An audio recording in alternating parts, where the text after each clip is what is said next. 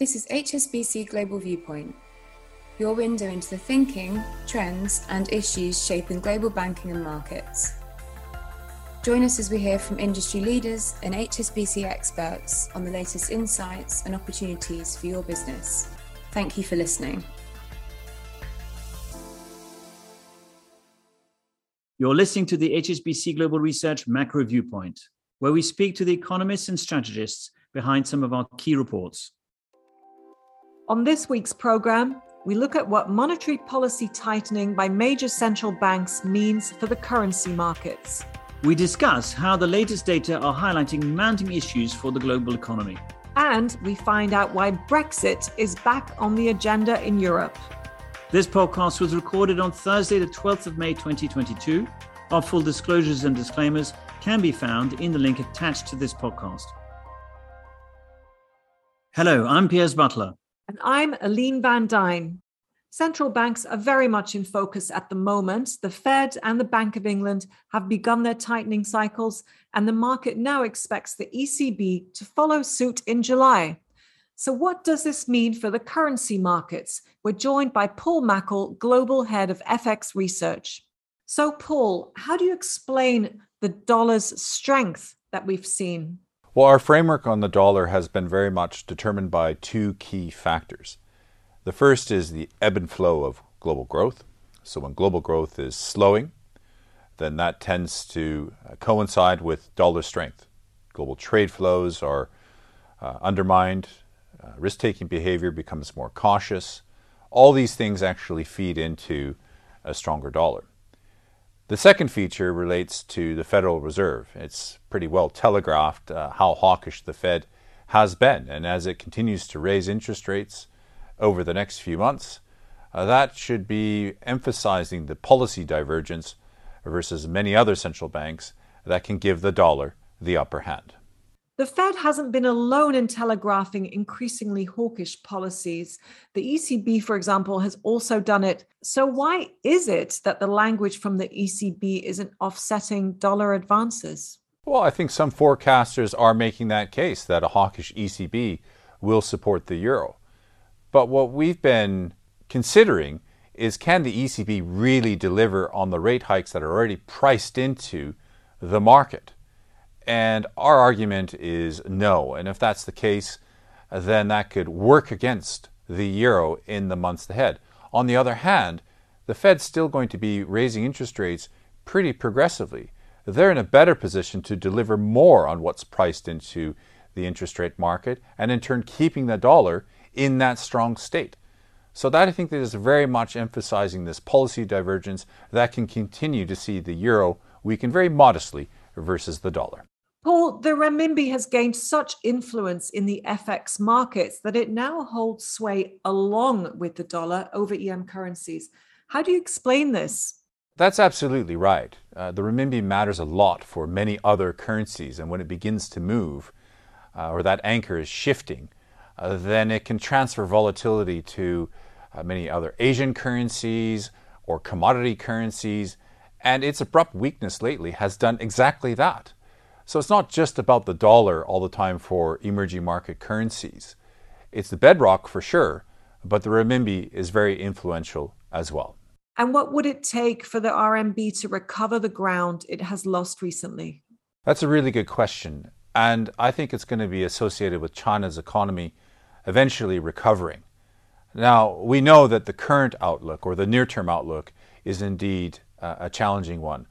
But nonetheless, if the economy begins to rebound fairly swiftly later this year, that could provide some support for the renminbi to recover. And we forecast some modest appreciation or recovery versus the dollar come the end of this year. Paul, thanks very much for the update. So now let's look at how higher inflation, rates, and uncertainty are weighing on the outlook for economic activity.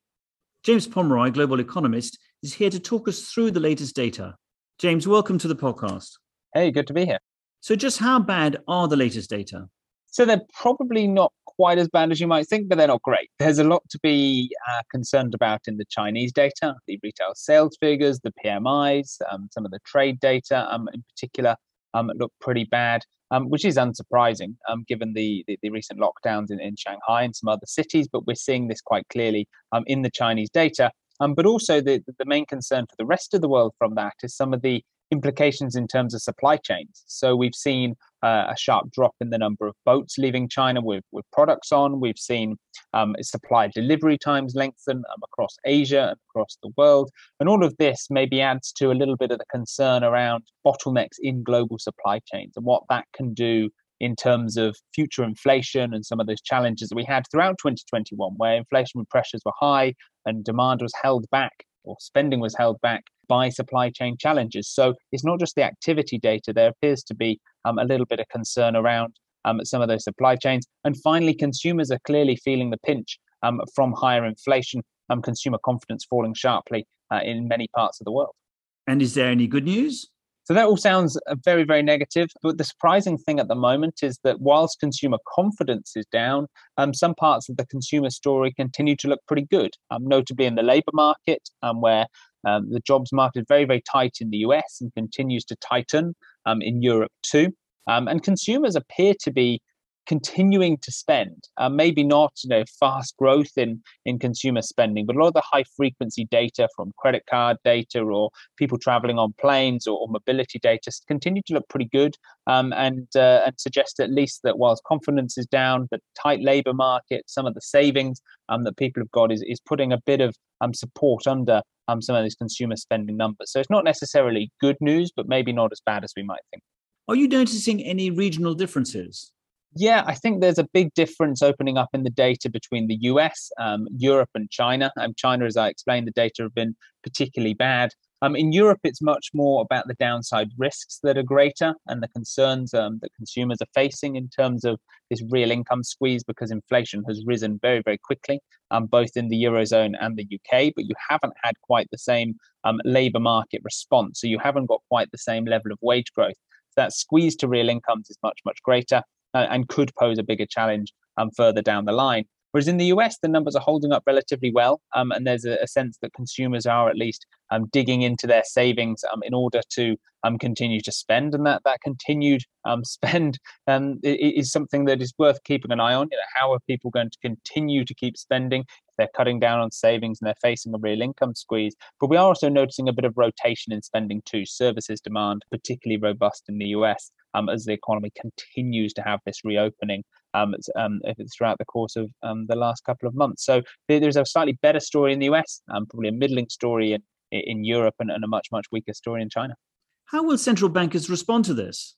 So it's a big challenge for central banks with these high inflation rates in most of the world. And that's a big challenge in terms of thinking about tightening. And lots of central banks have started to tighten much more aggressively or signal they're going to tighten much more aggressively in response to the continued stickiness of high inflation. And this is something that's worth keeping in mind, that so many central banks who had shown a lot of caution in the course of the last couple of months around the growth outlook or thinking that inflation rates would come back down have changed their tune in recent months. And we've seen a lot of central banks suddenly start to tighten or suddenly discuss a much more aggressive pace of tightening. And that's just something to keep an eye out for. How many more central banks can make that transition and what could happen in terms of those rate expectations if inflation stays high and the growth outlook doesn't collapse. But it's worth keeping in mind those downside risks on growth. We could see some central banks, like the Bank of England is doing, show a little bit more caution around the negative growth shocks, the potential for negative growth shocks.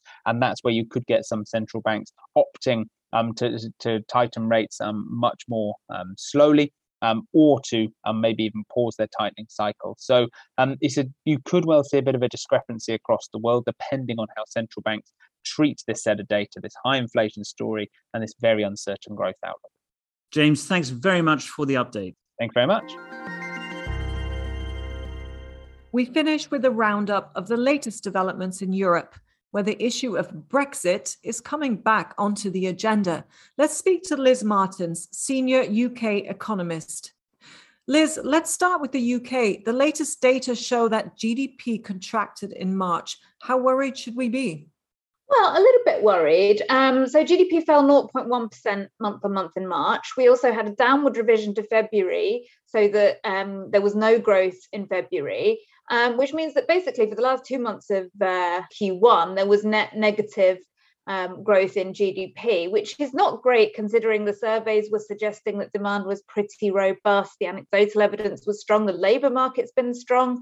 So the GDP number, I think, was a bit disappointing. But there are a couple of things going on beneath the surface. The first is that COVID-19 related health spending has fallen back, things like test and trace, the vaccination programme, those were adding quite a lot to GDP up until January and have now fallen back. And the other issue is that one of the biggest drivers of the fall in March was a 15% decline in wholesale and retail trade of motor vehicles. This car sales, and that might suggest a big fall in demand. It might suggest the cost of living squeeze is starting to weigh on people's spending decisions. But actually, we know that there are huge supply issues in the vehicle sector. So perhaps what's more going on there is simply that people can't buy a car because these cars aren't available due to the global supply issues. So for Q1, I think I'm not overly worried just yet. But as we move forward, I think we are going to see a slowdown in demand in the UK because, as we've mentioned many times on this podcast, the UK is moving towards having the biggest real income squeeze in many decades. This is because of much higher inflation, tax rises we've had in April, and wages just not keeping pace. And as we move towards the end of the year, I think we will start to see that reflected more and more in consumer decision making and behaviour, and we will see a considerable slowdown in the second half of the year in the UK economy. We've also had some political developments, and Brexit is back on the agenda. What's happening? That's right. So we had the UK local elections and the Northern Ireland Assembly elections on the 5th of May. The Northern Ireland Assembly elections resulted with Sinn Féin being the largest party, not the Democratic Unionist Party, and the latter have declined to participate in a new administration. And that's because they are still very unhappy with the Northern Ireland Protocol, which imposes checks on trade moving between Great Britain and Northern Ireland. Now, it looks like the UK government in Westminster is preparing to do something to make them a bit happier about this situation. And it looks like they are going to implement some legislation which will allow GB Northern Ireland trade to override some of the terms of the protocol. Now, they are trying to negotiate a solution with the EU, which would allow them to do that on a mutually agreed basis. But I think hopes are fading that a negotiated solution will be found. And so it looks like the UK might move unilaterally, in which case, the EU may well retaliate. We don't know quite how that would be, but the ultimate risk is the termination of the entire trade and cooperation agreement, which, of course, the UK and the EU struck at the end of 2020. And that puts back onto the table that almost forgotten concept of the no-deal Brexit that we talked about for so long following the referendum. Liz, thanks very much. Thank you. So that's all from us today. Thank you to our guests Paul Mackle, James Pomeroy and Liz Martins. We hope you found today's programme useful. We'll be back again next week.